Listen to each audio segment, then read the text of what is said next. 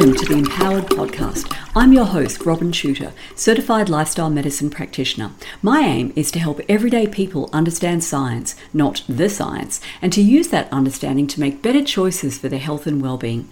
Each episode, I'll be bringing my latest Substack post to you in audio form. For the full visual experience, including graphs, charts, images, and videos, view the accompanying post in my Empowered Substack. And now, let's dive in. Episode 89, How to Spot Bullshit Arguments, Part 1.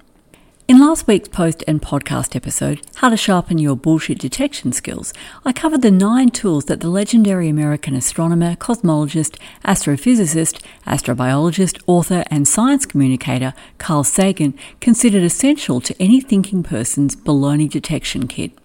When I published that post, it appeared that the official COVID narrative had collapsed under the weight of its own ridiculous self-contradictions. But wouldn't you know it, now fear-mongering is ramping up over a new scariant of SARS-CoV-2, quote, nicknamed by scientists on social media as Pirola, end quote. Maybe they should get off social media and do some real work. And consequently, your baloney detection muscles are going to be getting a good workout as the next wave of COVID propaganda thunders in. In the same chapter of his 1995 book, The Demon-Haunted World, Science as a Candle in the Dark, the chapter titled The Fine Art of Baloney Detection, Sagan also summarised the 20 most common and perilous logical fallacies that we must be alert to whenever anyone is trying to persuade us of anything, whether it's a religious leader trying to persuade us to accept their theology, a salesperson trying to talk us into a purchase, or a public figure pitching us a policy. Logical fallacies are errors or gaps in the reasoning process that invalidate an argument. Everyday conversation abounds with logical fallacies because very few people have been formally trained in logic, and therefore they don't recognise the errors in their own reasoning processes. Fortunately, the consequences of being taken in by a person who is innocently employing logical fallacies in their argumentation are rarely dire. For instance, if your friend convinces you that she has won her last 3 races because she was wearing a particular hat, and you decide to wear her lucky hat when running your next race, not much can go wrong. But it's a completely different story when people in positions of power are employing logical fallacies to persuade others to believe or do things that have a real impact on their lives. In ancient Greece, a group of teachers who became known as sophists taught the art of convincing rhetoric. The sophists intentionally deployed logical fallacies in their elaborate arguments in order to persuade others of the point of view they were espousing. The sophists were frequently hired by those who were in or wished to be in positions of power because they would happily take any side of an argument for a fee. In this episode, I'll be covering the first 10 of the 20 logical fallacies that Carl Sagan identified as the most common, with some illustrative examples from the COVID-19 debacle. Number 1, ad hominem. Latin for to the man, an ad hominem argument attacks the arguer instead of disputing the argument itself. The use of the term conspiracy theorist to dismiss anyone who raises concerns about any aspect of the global response to COVID-19 is an example of the ad hominem fallacy. Calling anyone who has questions about the safety and efficacy of the COVID vaccines, including ludicrously those injured by them, an anti-vaxxer, is another. Ad hominem is used both to derail the person who is being attacked by forcing them to defend themselves rather than pursue their argument, and to distract the audience's attention from the substance of the argument so that they don't ask the questions they really should be asking in order to understand the substance of the argument. Number 2, argument from authority, argumentum ab auctoritate. The admonition to trust the experts is a prime example of this rampant logical fallacy. Australians might remember former Prime Minister Scott Morrison's airy dismissal of valid concerns about the safety and efficacy of COVID-19 injections with this classic of the genre. Quote, the best medical professionals in the world have signed off on these vaccines so you can be confident, end quote. Wow, that didn't age well. Every person occupying a position of power or authority should be expected to demonstrate their competence and worthiness to occupy that position by presenting cogent, evidence-based arguments for their decisions and policies. To allow yourself to be persuaded by anyone who presents themselves or is presented by others as an authority without insisting that they demonstrate their expertise, preferably in a forum in which it can be challenged by others with expertise on the subject, is to be taken in by the logical fallacy of argument from authority. Number 3, argument from adverse consequences, argumentum ad consequentiam. This type of logical fallacy is based on another logical fallacy, an appeal to emotion, and is essentially an argument that a belief is either true or false based on whether the belief leads to desirable or undesirable consequences. An example of the argument from adverse consequences is the insistence by many public health authorities that infection with SARS-CoV-2 presents a grave danger to all people, including children, athletes, and healthy adults. Accepting the alternative argument that susceptibility to developing COVID-19 is largely attributable to age and health status might lead to discrimination against elderly people and those who are metabolically unhealthy, obese, diabetic, or suffering from cardiovascular disease. However, facts are facts. It is never acceptable to obfuscate facts because they might cause people to doubt the dominant narrative or hold views that you wish they wouldn't. Number 4, appeal to ignorance, argument ad ignorantiam. This fallacy is based on the assumption that a statement must be true if it cannot be proven false, or false if it cannot be proven true. This logical fallacy is frequently employed to dismiss health concerns that arise after a person has received a drug or injection. When a medical treatment such as COVID-19 injections that employ never-before-utilised technologies is administered to millions of people of widely varying ages, health statuses and ethnicities, adverse effects that did not appear in the clinical trials, which were conducted primarily on relatively young, healthy people of majority race, are virtually guaranteed to occur. Just a footnote to this, furthermore, as we have since learned, vaccine manufacturers hid serious adverse effects by dropping injured people from the clinical trials, labelling their injuries as non-serious or all in their heads, or simply adjudicating that their injuries were not caused by the experimental injections. Dismissing these adverse events as coincidences because they did not appear in the clinical trials is an example of the appeal to ignorance. Absence of evidence of a causal relationship between the adverse event and the treatment is not evidence of absence of this relationship. It's not the responsibility of the person who suffered the adverse health consequence to prove that it was due to the treatment, because this person, not having access to the data available, or potentially available, to the purveyor of the treatment, is in no position to furnish proof. Number 5, special pleading.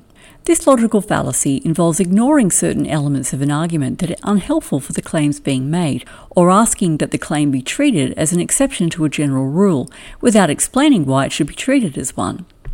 The Australian government, along with those of most countries in the world, used the special pleading fallacy to justify both its unconstitutional abuses of civil liberties and its failure to abide by its own pandemic preparedness plan throughout the COVID-19 crisis.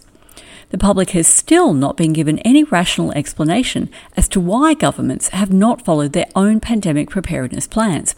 Instead, we are asked to blindly accept that the threat posed by COVID-19 was so dire that it required this deviation, despite the fact that pandemic preparedness plans include consideration for the most dangerous pandemics imaginable, which COVID-19 clearly is not. In fact, it's of low clinical severity, according to the definitions laid out in the plan. Quote, Scenario 1, if clinical severity is low, the majority of cases are likely to experience mild to moderate clinical features. People in at-risk groups may experience more severe illness. End quote. Number 6, begging the question / assuming the answer, petitio principii. Also known as circular reasoning, this logical fallacy occurs when an argument's premises assume the truth of the conclusion instead of supporting it. In other words, the claim being made is assumed to be true without proof. The argument that a government protected its citizens by locking down because lockdowns saved lives is an example of this logical fallacy. The assumption that lockdowns saved lives is presented as true without any supporting evidence.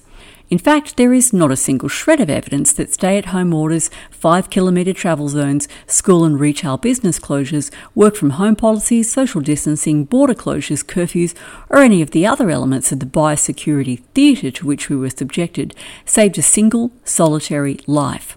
On the contrary, the massive economic, social and educational disruption cost lives and will continue to do so well into the future. Number 7, observational selection / enumeration of favourable circumstances. Colloquially known as counting the hits while ignoring the misses, examples of this logical fallacy have abounded throughout the COVID-19 manufactured crisis. One of my favourites is the argument that face masks work to reduce the transmission of SARS-CoV-2 because in a selected set of communities, within a certain time frame, the growth rate of COVID-19 cases was reduced by up to 2% in communities that instituted mask mandates. And yes, I kid you not, the maximum effect size observed was a 2% lower increase in the growth rate of new cases. As I pointed out in last week's episode, when a wider data set and longer time frame are considered, it is clear that mask mandates have made not one whit of difference to the number of cases, deaths or hospitalisations attributed to COVID-19. And I've included a number of charts illustrating this incontrovertible fact in the post accompanying this podcast episode. Number 8. Statistics of small numbers. When someone argues that COVID-19 must be a deadly pandemic because 6 out of the 10 people they know who had it became seriously ill or died, they're falling prey to the logical fallacy of the statistics of small numbers. The true severity of an infectious disease can only be determined once one has identified the total number of people who have become infected and then calculated the proportions who developed severe symptoms, were hospitalised and died. The antidote to this logical fallacy is to gather and analyse data on large numbers of subjects. Seroprevalence studies show that the vast majority of people infected with SARS-CoV-2 experience either minor symptoms or no symptoms at all, and the percentage who die as a consequence of the infection is in the same range as influenza. Number 9. Misunderstanding of the nature of statistics. The vast majority of people who hold public positions of power, not to mention the overwhelming bulk of the general population, are functionally innumerate. Their inability to grasp the nature of statistics has been used as a blunt force weapon against the public since SARS-CoV-2 first appeared.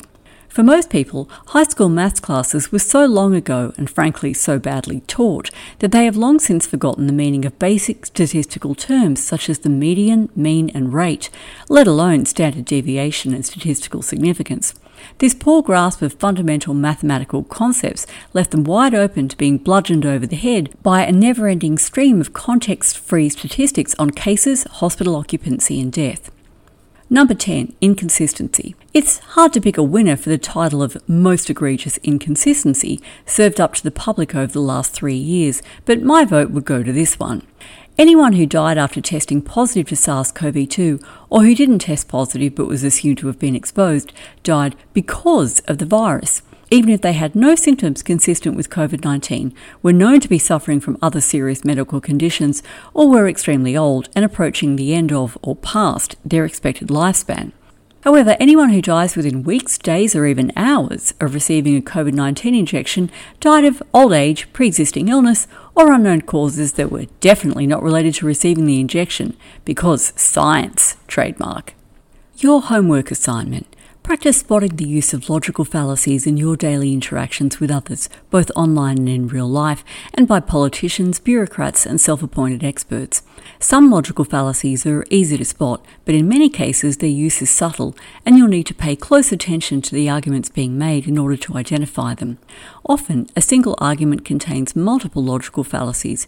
You don't need to identify them all. The use of even one should alert you to the possibility that an attempt is being made to manipulate you, and you should be on your guard.